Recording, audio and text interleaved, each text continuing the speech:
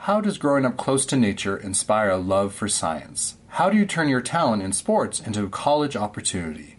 How does one overcome discouraging feedback about being a woman in medicine?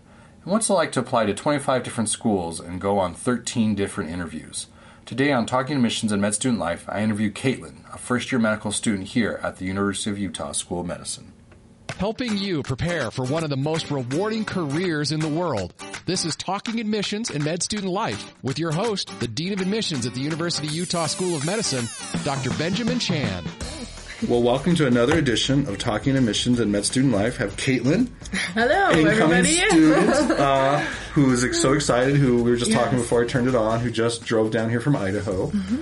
So let's get in the time machine and go back to the beginning. So you grew up in Post Falls. So Rathdrum, Idaho, actually, but I was in Post Falls, yes. Okay, educate people where that is. So Rathdrum, little town, a little bit north of Coeur d'Alene, Idaho. I think more people have heard of Coeur d'Alene than all of those other surrounding towns. But yes, little town of about 7,000 people currently. Mm-hmm. It was a lot smaller when I was born a few years ago. But no, it's kind of nestled in the mountains, and it's my home, And then you grew up in northwestern Idaho? Yes, so born and raised. And then did you have any early childhood experiences that led you to wanting to be a doctor? I mean, where did that idea come from? How did... Of course, I've kind of gone back and looked at that as I've gone through the application process, but I feel like a lot of people had some sort of experience with being sick or having family members being sick, and I was thankful enough to not have that. But I think that it kind of just goes back to who I am. So I'm a fairly ambitious person, and I grew up surrounded by nature and everything, and I think that really drew me towards science in general. As I started going through school, I started getting involved in sports, and that kind of led me more to my interest in the human body. Interesting. Okay. Yeah, and then... What was your sport? So I did a few at first, mostly volleyball and track in the end. Of course, I'm tall. You can't see me now, but... How tall are you? I am 6 feet tall. Okay. And so I did play basketball for a little bit, but it wasn't really my jam. So volleyball and track is where I ended up. Were your parents tall? Yeah, okay. Yes. Did they play sports too? My dad did a little bit of track himself. My mom, not really, but they go to the gym together now. Well, I think it's fascinating. I have little kids, and they're, there's this like kind of sports culture, and I kind of struggle with like how soon do you introduce them to sports and the camps? Yes, because it's like it's almost like it's like a separate kind of like. So how old were you when I mean, did your parents like actively say, "Oh, you seem to be kind of really fast and natural with this," or like how did they do that? So where I live, we have like a mountain. So my brothers and I were always kind of outside playing on the mountain, and I guess being active outdoors. And then my mom was the one that suggested that I do a volleyball, like a club team, and kind of start doing volleyball camps. I was probably in 3rd or 4th grade when that happened, and I started playing club volleyball in 6th grade. So were you just dominating? No, I was actually I'm a lot stronger than I was. I was kind of a little string bean, and so I actually remember not being able to serve over the net when I was in 6th grade, which is... Was it the normal size nets, or were they lower for the kids? I don't remember that. Okay. Either way, I was kind of a little string bean. So, no, I wasn't very good at first. I don't think I was super coordinated, but it finally came after the past few years. So you're doing sports, learning about the human body. Then, were you doing club sports, or were you doing like varsity at your high school? Yeah, so I was doing club sports, and then junior high and high school with school organized sports I started those then. For the first... I was a 3-sport athlete for the first 2 years of high school, and then I had a choice between club volleyball and doing varsity basketball, and I chose club volleyball. I would think volleyball would be easier on the body in certain ways, because I just look at basketball, and so many people twist their ankles and knee problems, and you get elbows to the face during rebounds. Yeah, there is a net between you and volleyball, so you and the other people, so that's generally helpful in that respect. But I mean, I was a front row player, and you do a lot of side to side movement, so you still get the knee problems. You still get you're still jumping, and sometimes running into your teammates because as a middle, you're kind of like running around in circles. But no, it is a little less physical. And I took to it more. I enjoyed it more.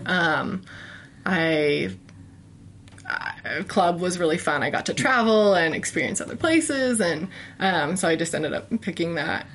So doing volleyball and track. Volleyball and track, yes. And what was your event? Is that the right word? Yeah, event, yes. Okay. So I pole vaulted mainly, and I did end up going on and doing that in college, where I was then kind of thrown into the heptathlon, which was not super successful for me, but it was a really good experience. But pole vaulting is what I mainly did. Yeah, it's fun. And then during high school, like, were you thinking like, oh, I'm doing...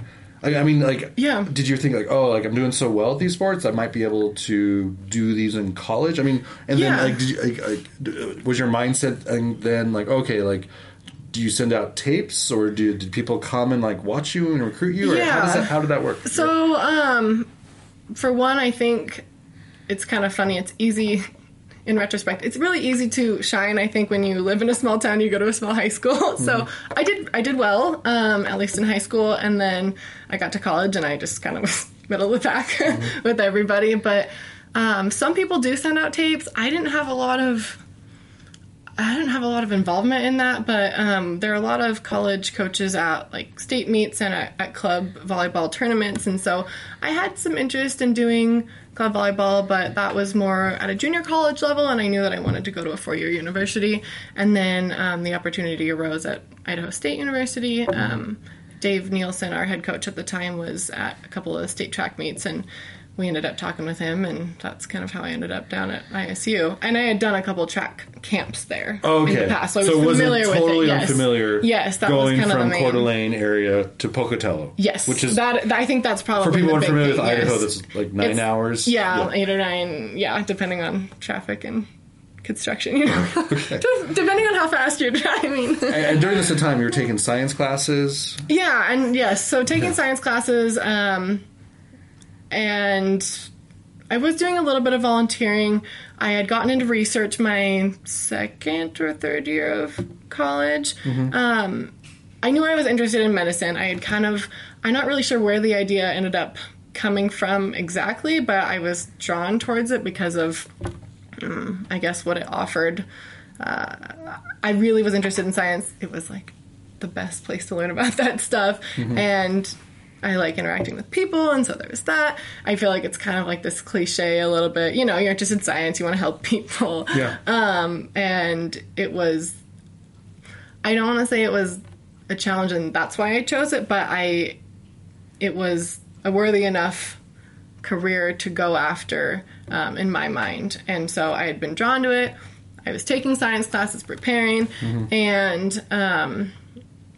I then started shadowing physicians, and that's really when I decided, okay, this is what I want to do. This is awesome. And were you doing this mostly in the Pocatello area, or were you kind of doing a little some bit of both, it in Coeur d'Alene, kind of bouncing back and forth? Okay. Yeah, a lot of it ended up being in the summer. Just I was very busy with track and school and research, and so the first person I shadowed was Dr. Sherry Jacobson up in Post Falls, Idaho, and I just wanted to be her. I thought she was just awesome. What kind of doctor was she? Family practice doc, yep. Right. And she just had such a good relationship with her patients, and she was so competent and so caring and so on top of it, and I just thought she was such a great role model to look up to. There were a few bumps along the way. I think I had a lot of doubts. I shadowed with some other physicians who kind of cautioned me because I was a woman in medicine, and they were, I think, a little old school, and they were like, it's going to be really hard for you. You are going to have other challenges if you want to have other things in your life. So they overtly said that to you? Yeah, and it was brought up a few times, and I had a few doubts, but I ended up shadowing another female physician who she had family and kids, just someone who had other obligations in their life and were balancing other things in their life, and that's when I knew I could do it, which is sort of silly, but it points, I think, to the importance of representation in medicine, because your mind is so moldable when you're young, you know, and you can really be affected by the role models that you see around you. Yeah. And did you come from a family of medicine? Or No, okay. you know. So, like, nobody, in a way, like, yeah. you're kind of going out there trying to get these experiences and, I would say, mentorship. And it sounds like mostly of it was positive, but there was some negative as well. I think it was well-intentioned. Like, I think it was trying to caution me to be realistic, and I don't think this person probably... I don't know. They probably didn't know me or life of being a woman. So I, in retrospect, I think it's silly that I even doubted it. But it was good because it did challenge me to think about those things. And like I said, I don't think it was really trying. I don't think they were trying to discourage me. I think they were just trying to encourage me to be realistic, which is fair. But I still, I look back and I'm like, really? I think it's hard when you have a dream, you have a goal. And to use an analogy, and you can disagree with me with that, like in track and sports, it's kind of the same. You're working towards something. Yeah. There's going to be setbacks. It's not, you're not going to, quote, win the gold medal or win the tournament every time. Right. But yes, if you show perseverance, resiliency, hard work, eventually that will pay off. Right. So. Exactly. And it has. So I'm very excited about that. All right. So let's go back to undergrad. Yes. So I've had other friends and colleagues who did sports as an undergrad, and they have told me that it becomes almost like a job. And it kind of weighs down. I mean, if you're very passionate about sports, that's great, but also kind of weighs down the academics, and it complicates schedules, and life is very busy, very full. Yes. Does that resonate with you? Or? It does. I mean, it's absolutely true. I think that I was... How do I put this? I do think that... So I applied 3 times to medical school before I got accepted, and I really think that part of that was due to having such a busy schedule and being involved with that, because it takes away time from other things that you can do to prepare for medical school. With that said, I wouldn't do it any differently because I learned so much from that whole but it's true, it does kind of become like a job, and by the end of it I was ready to be done, but still I learned, there were so many lessons that I learned, and I think that it really pushed me to manage my time well, because I was doing the part-time research job, and I was doing school full-time, and I was doing track full-time, and I think that's going to be really helpful. The tools that I used then are going to be very helpful for me in medical school and as a physician in the future, with my goals of balancing multiple things in my life. Okay. Yeah. All right, so let's again go back in time. So the first year you applied, what was your strategy? How many schools did you apply to? Yeah. Were you using the pre-med advisor up at Idaho State? What was what was going on back then? Yeah. So I was a little bit. I'm not sure.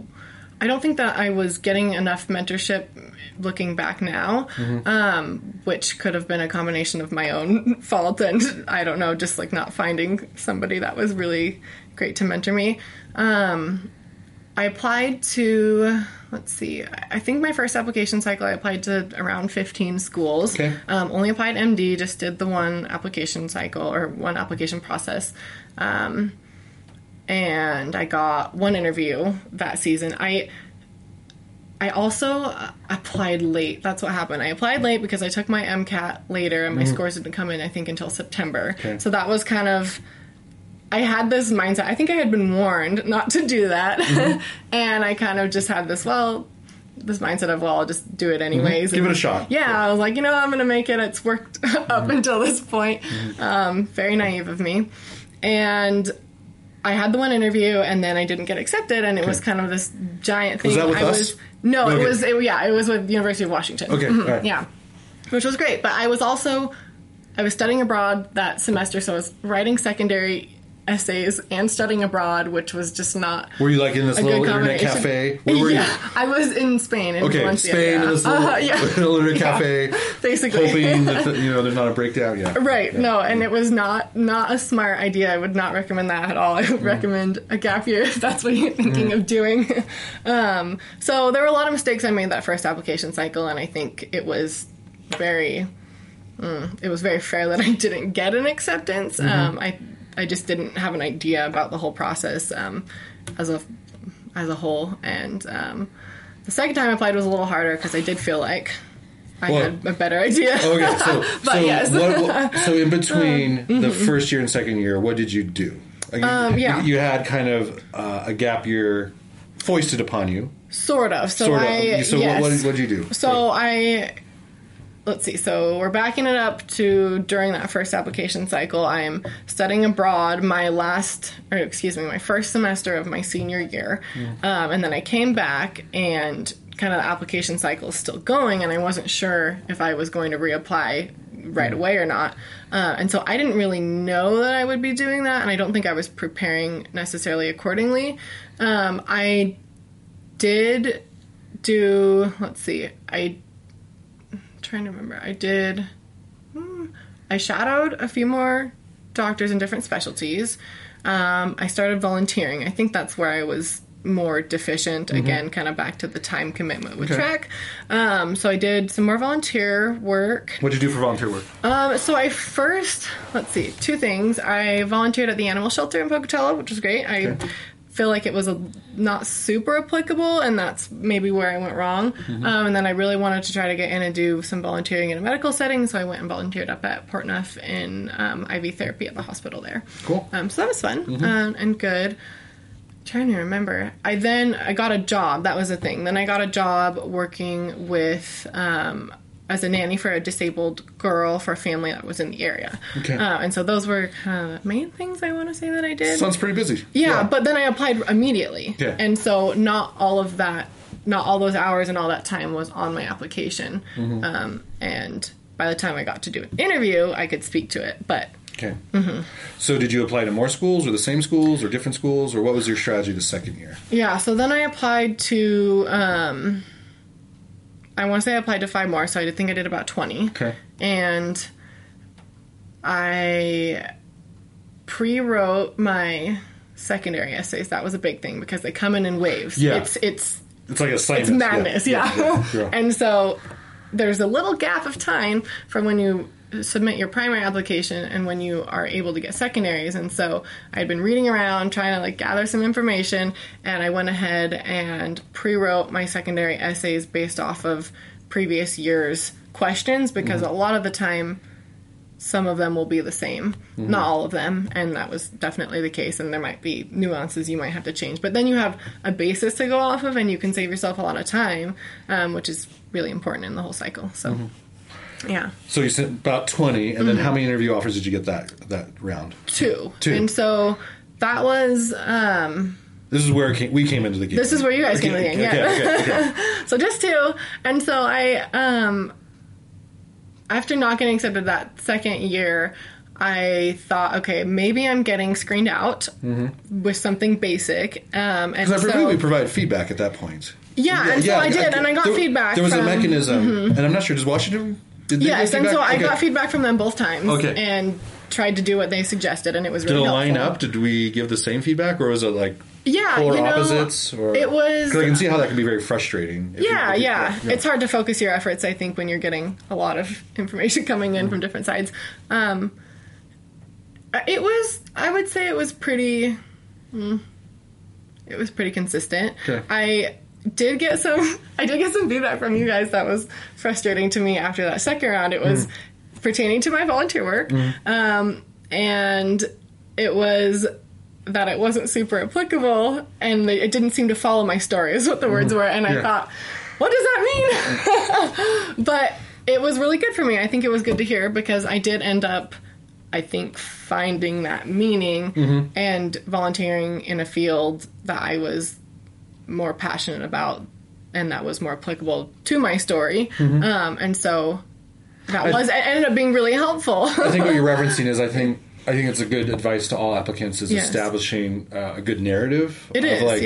We have a finite amount of time in our day, in our lives. Absolutely. And why does anyone pick these activities over others, right? Absolutely. And I think one shows where what you're interested in by what you do with those activities, and I think that's what the committee was referencing. Yes, and it was. So how do you tie them together? Like who you are?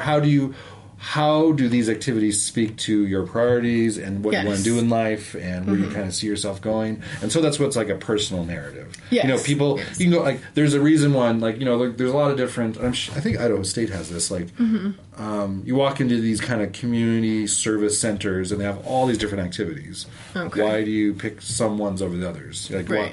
Why did you pick? Well, exactly. Yeah. And that's, I felt like I went on this journey to figure that out, and I did, and it took a lot of self-reflection, and I would absolutely encourage anybody who doesn't get accepted to get that feedback, because it's important to have that honest feedback, and especially from somebody who's seen you through the entire process. And it prompted me to do a lot of self-reflection to think, okay, what is my narrative? Who am I, and why am I doing this, and what is something I'm passionate about, and go volunteer in that. It doesn't have to be medically related. I mean, it's helpful, I think, to be around that and to see that, absolutely, but it just has to be something that you're passionate about and that you care about, and then you really are, when you're volunteering, then you really are getting that extra benefit, too, of you feel really good helping because you feel like you've done something towards something that you really care about, and it's like a benefit on both sides. Did you, after the second year, thoughts about giving up? Doing something else? Not really. Okay. I mean, yes and no. Of course, you have to reevaluate your position, and all the feedback that I had gotten was that I could do it. And so, I don't know, I feel like I'm just a very determined person. Maybe that's a good thing sometimes, not so much. I didn't want to do anything else. I really did think about it, because if anyone has gone through the application process, they know that it's not an easy one. It's emotionally and I guess kind of physically taxing, mostly emotionally taxing and financially taxing, and taxing on your time. And so I did consider, I tried to look at other things, and I thought, okay, well, if this doesn't work, like, what am I going to do? But there was nothing at all that I wanted to do more in the world than this. And so my parents were absolutely amazing and so supportive. My friends too. But my dad said to me, he said, you don't build a plane and then not put the wings on it. And so they were just like a huge support in that time. And I was able to kind of push through and decide to take the gap year, and that was mostly for retaking my MCAT. I decided I felt like I could get a better score. Which you did. Congratulations. Which I did. Yes, thank you. Did you study on your own, or did you do Khan Academy, or did you pay? Yes. Or a Kaplan or a Princeton Review or anything? So the first time I self-studied, and then I thought I should switch that up if I wanted to change things. So I did end up paying for a Kaplan course, and it was amazing. I had a really good experience. I did a live online version where you can take it from afar, because not a lot of people have cities that actually host them. And not only did it help me with my MCAT, but I really think that it helped me learn how to learn better. And I do think that that's going to be super helpful now. So I'm very thankful for taking that. It's a little chunk of money, but especially if you don't have success your first time, it's totally worth it on that second round. So I did redo that. Do they have a money back guarantee? Because I've heard they do. Yeah, they do actually. Right. Okay. So it's fairly like it's not really a gamble, I guess. So your scores should improve. Yes. Okay. Cool. And if not, then I think you can retake the course, and they probably provide some counseling on that. I'm not sure. Don't quote me on that. And then what different activities were you doing in between your second and third time applying? Okay, yeah. So I was actually living in Pocatello at the time, and I moved back home, retook my MCAT, and I did some self-reflection on what I should do for volunteering, and I thought, all right, I'm really passionate about women's issues. Why don't I find a place in the area to volunteer helping with that? There we go.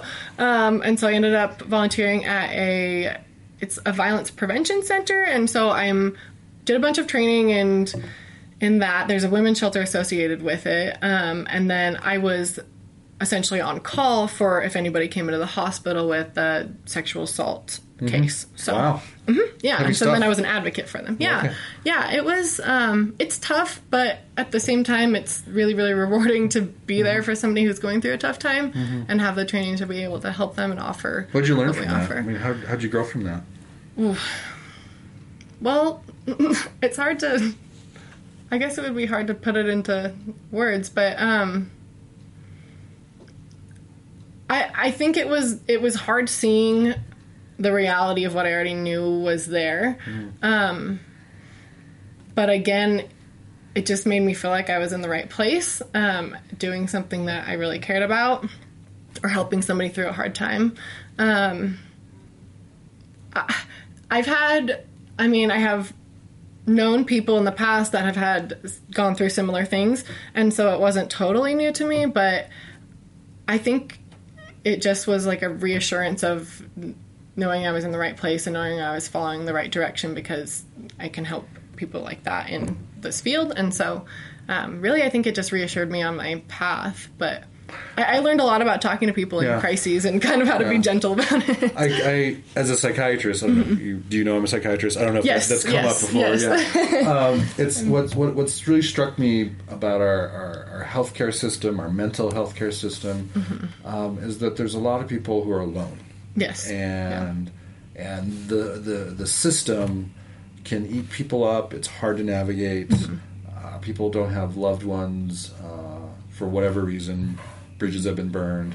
So, Kaitlyn, I think that's awesome you did that experience, because I think what I've learned doing psychiatry for these many years is like sometimes people just want someone to talk to. Yeah, that's true. And listen and then just help them out because there's so many resources out there. Yeah, but just to connect them to resources, it's can be very daunting. Yeah, especially when you're in a place where you're not thinking probably straight and are emotionally distraught. Yeah, everything's so, kind of flying around everywhere, and things aren't making sense. So that's really beautiful that you did that. It was amazing. I feel like I wanted to help more in certain situations, but like you're saying, sometimes people just need someone to talk to and to point them in the right direction for resources they can use. That's essentially what I did. It was amazing. So that was kind of the big thing. And then I actually ended up volunteering as an assistant track coach with my old high school. So that was really fun too. I'm curious. Yeah, what was your coaching technique? That was a learning curve for me because I hadn't done a lot of coaching. I don't know if I'm that kind of person. Okay. Well, I learned a lot by watching other coaches. Mostly I learned how to give kind of short, succinct advice to somebody, because while you're pole vaulting, there's a million things running through your head, and it's important as a coach to not tell your athlete to think about all these things that might be wrong and to really just focus on one thing at a time. And so I think I learned a lot about how to be a better teacher, and it was just fun because I got to work with my old coaches, and awesome. I gained an appreciation for what they did for me. And that was did you still have your skills? Because I imagine you would have to kind of show them. Yeah, and I think then there's pressure. Okay, all right, here I go. I know, I gotta. You start running. Yeah, and then you can't you can't do it. Yeah, you lose your credibility. No. Yeah. So to be so you had your skills still. I think so. I didn't end up. Gosh, it's really hard to. You can't practice pole vaulting much after school. This is true. It's a little different than volleyball in that respect. But it's still there. It's sort of like muscle memory. I'm not. Okay. And anywhere near I was. Well, according to YouTube, you can probably before. do lots of things like pole vaulting that look somewhat dangerous. Like people are like always going over fences and it's scary, especially trying to go up into trees. Yeah, I'm sure you have never done anything like that. Yeah. No, I have my friend and I who also pole vaulted with me at Idaho State. We like to pole vault off of the dock into the lake. Oh, so it's fairly safe, right? You have sort of a YouTube clips soft out there. landing, right? Did you have your own pole? She does. Yes, okay. her family helps with all of the coaching of high school and stuff in the area, and so they actually have a pole vaulting pit in their backyard, which is the coolest thing ever. Wow. Okay.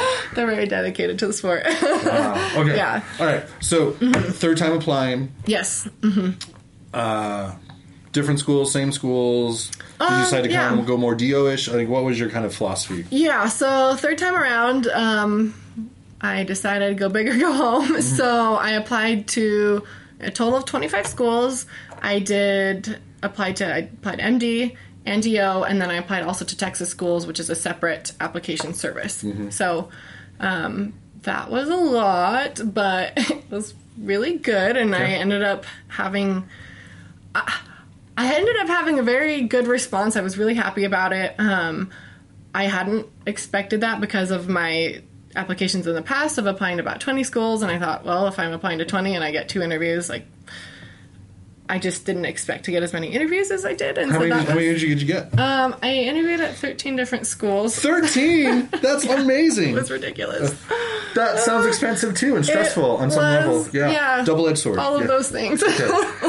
But I had a lot of support along the way, a lot of help getting there. So it wasn't all just, I wasn't alone. But it was, I was overwhelmed because I really, really, really didn't expect that. Did you go on all 13, or did you just start turning down some? I went to all 13 because I ended up getting, I got a couple, 2 or 3 acceptances, maybe at the end of the fall and the middle of winter, maybe, before the end of the year. But they weren't my top schools that I was really excited about. And actually, for Idaho applicants, usually we have to wait, at least for University of Washington's, which is our other in-state option, interviews until January or February. And so I was like, I need to wait, and I hadn't heard from you guys yet either. And so I ended up getting on, like 7 wait lists or something. And so I felt like I needed to go and explore my options. I needed to make sure that I was leaving my options open and not leaving any stone unturned. It's really hard to get a feel of a program without going there, I think. You know, they could be great on paper or horrible on paper, and you get there and have a totally different experience. Going back to what we just talked about with, like, muscle memory, the more interviews did you do? Did it become easier to interview, or is it still really anxiety-provoking and hard? I mean, did you feel you got better with all the different... I hope so. Okay. I think so, yes. That was a huge part, too. I think I practiced and prepared a lot more for interviews and researched the crowd out of schools. I do think it got easier, definitely. But it was still, you still have those nerves. I think you have those nerves because you care. And so that's not anything to be, like, ashamed about. It's totally normal. But I think it was easier as time wore on because it's like, well, I've done this. I know myself. I know my application. I really just need to research the school, make sure that you can speak to how you feel you're a good fit there. Well, that's amazing. I don't think I've talked to anyone that's gotten that many interviews. It was was it overwhelming, or was it like too much information almost? Yes and no. I mean, I was very pleasantly surprised. Had no expectation at all because of the past, obviously. Yeah, it was overwhelming at times. I think I got very lucky because I was working as a medical assistant at the time, and my job was so flexible with me and my schedule because that's a tough thing. You have to take time off of work, and at that time, you know, I was living on my own. I'm paying all my bills. I have to go to work, and I think I got very, very lucky because I don't think a lot of jobs would have let me do that. But I was very upfront when I applied to work there that I had this application coming up. I would probably have, I said I hoped I would have 5 interviews. And so it was like overwhelming. I was like, wow. So you're going all across the country. Yes, right? Yes. So is there a funny story you can share?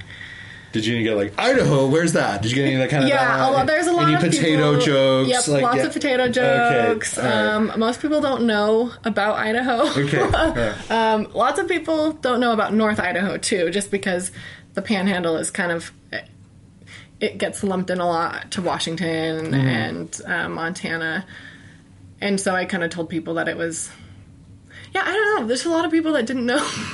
They thought it was really cold. You know, everyone thought it's really cold. Were you seeing people? Were you start recognizing people? I did. Okay. You know, it was crazy. I ended up seeing at least 3 people at multiple interviews that I went to who had been at previous interviews. And we'd be like, hey, what's up? How's it going? And then mostly MMI or just a wide mixture of interview techniques? A good mixture, yeah. There was definitely MMI. And different forms of MMI. So here you guys do the MMI where you're standing outside the door, you read the prompt, you hear the bell, you go in, you talk to the person who's in the room. But at one interview, I had an MMI that was a large room full of multiple desks and multiple interviewers asking you questions, and you had a bell, and you would go from station to station with all the other applicants, and it was like this loud room, which was okay. It was not stressful. It was almost. Were you by yourself, or were you supposed to do like some activity with another applicant together? Like a cooperation station? So at that one, just by yourself. But at another interview, there was a cooperation station. I had an MMI with actors, which was scary. Were the actors pretending to be sick or scared of flying? Mostly like angry or upset. So that was fun. I learned a lot. But a wide variety. I mean, there were interviews with panels of people, and there were interviews with single people or interviews with two people. So just kind of got a wide variety of it. I feel so bad for you. It's like literally running the gauntlet. It was, but I'm really happy for it. I can't complain, obviously. All right, so now I can tell you this. So I remember when I called you, you didn't sound so happy. So like, I don't know if you were. I think you were working, or maybe at work. Yeah, and like I kind of got off the phone with you and going, I don't know if she'll come here, because like, my goodness, I got the sense like because like I've done this job long enough to know that like I can tell by the tone, because like okay. Kaitlyn definitely has other offers. I got that tone from you, and so I was just like, okay, well, we'll see what happens. So that was my perception on my end. What was the perception on your end? So this is what happened. Okay. I'm at work. My phone goes off. It's on vibrate. Probably should be on silent. It was on vibrate in my pocket, and I was with a patient, so I was not paying attention to my phone. Okay. I left. I got out of the room, looked at my phone, and I had a missed call from Salt Lake City, and I was trying to talk myself down. Like, it's probably a spam call. It's probably nothing. Don't get your hopes up. And the doc who I work for, Dr. James, so great. He was like, oh, just go check it. Like, go look. So I went to the break room, and I called the number back, and I got the admissions office. And at this point, I'm losing my mind. Yeah. And I talked to Tammy, and she said, so, I'm not allowed to tell you anything, but Dr. Chan is in a meeting right now. Yeah.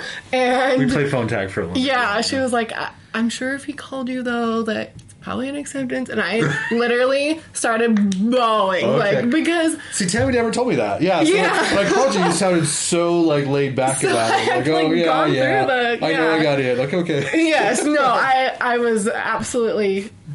Because it's the call I never thought I would get. Mm-hmm. And at that point, I had found out I was not accepted to the other in-state option for Idaho students. And so I had kind of given up on that. And I thought, well, I'm on the wait list. Like, we'll see. But I had been on a wait list before. Yeah. So I didn't want to get my hopes up. Mm-hmm. Yeah. And so I lost my mind. I was like, crying. And so by the time you called me back... I had already cried. Okay. So you got to miss the really beautiful, ugly cry that I had. Right. And I was kind of just in shock, because this is a dream come true. This is my dream school. This is amazing. So, at the end of the day, how many schools were you accepted to? Ooh. So, I want to say I had 4 or 5 acceptances. It was, and I actually ended up getting in off another wait list of a school, like, the same week after you guys called me. And that was crazy. So I want to say it might have been 5, but... And so the follow-up question is, Kaitlyn, why did you choose us? A lot of good reasons. I'm just curious. The way, I've listened to your story, and you worked so hard.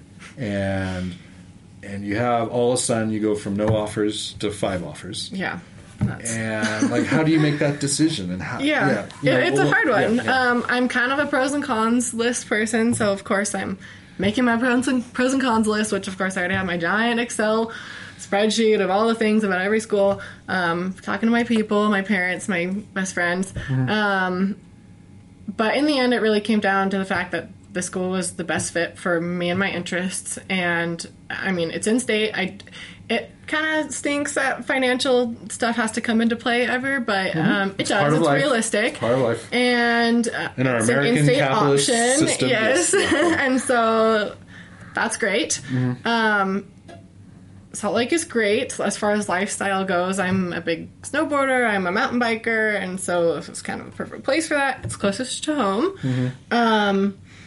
But the program just was, it's amazing. I felt really welcome here. I know people who are in the program already ahead of me, and I called one of them, and they told me, you absolutely have to come here. Like, there's nothing bad I can say about this program. It's so great. And on and on and on. And so in the end, it really just ended up being the perfect fit for me. And I felt like it was a place that I could learn and do the things that I wanted to do and be supported in doing that. So I think it just took a lot of sitting down and making priorities and choosing the school that fit those best, I guess. Did you go back and... did you look at other programs? Did you fly in, do second looks? Did you doing that? Or no second looks. Or like more internet kind of looking up kind of thing? Okay. Yeah. I had done a lot of research before interviews and stuff, so I had quite a bit of information. But I did go back and looked at a couple of the schools that I was, seriously comparing to. But I kind of knew, I think, in my heart where I wanted to be. So... I ended up being here. Okay. Great. So excited. Yeah. It's amazing. This is Kaitlyn. This is fat. I've loved. This has gone. It's crazy. It's been a journey. So, I guess last question, just wrapping it up. Yeah. What advice would you give someone out there who's thinking about med school, or maybe to get in the first or second time? Yeah. What would you tell them? What would you say to them? Well, people who are thinking of it, I would say, explore, do some shadowing, make sure this is where you want to go, because it's not an easy way there, but it's so worth it if it is what you want to do. And if you have applied and not gotten accepted, don't give up. Seriously, don't give up. If this is the only thing you want to do, keep working at it. Let your failures be moments of reflection, and let that allow you to grow, and just keep going. You're going to make it if this is really what you want to do, and you can do it, and you have all this background to support that, and don't give up. You're going to do it. So awesome. That's all I would say. And then, I guess, sorry, I'm lying. One more question. Yeah. With you being from, I would dare say, rural Idaho, have you thought about going back and practicing there? Or, yes. What are your kind of thoughts about that? Yeah. So a little piece about Idaho, North Idaho. My family has lived there for generations, so they kind of have this, I don't know, I feel my family's very established there, is what I'm saying. And I love Idaho. I love North Idaho. It's beautiful. It's amazing. It's really my home. So yes, I've absolutely thought about going back there. With that said, I don't know where I will end up. I don't know what specialty I will choose. I have no idea. And so depending on that, of course, I hold the future is open. I hold options for that, but also I really want to end up there. Okay. So cool. Well, Kaitlyn, we're going to have you come back. Okay. Because I want to hear more about the journey as you progress. And I'm just so excited you're here, and I'm glad we were able. It's I have so many phone calls with people, and it's good to kind of hear the other side. Yeah. So I got the vibe from you, you're not coming. Oh my goodness, I was in shock. It was. I was so excited. You just missed the crying. Well, thanks, Kaitlyn. Yeah, you're welcome. Thanks. Thanks for listening to Talking Admissions and Med Student Life with Dr. Benjamin Chan, the ultimate resource to help you on your journey to and through medical school. A production of the Scope Health Sciences Radio, online at thescoperadio.com.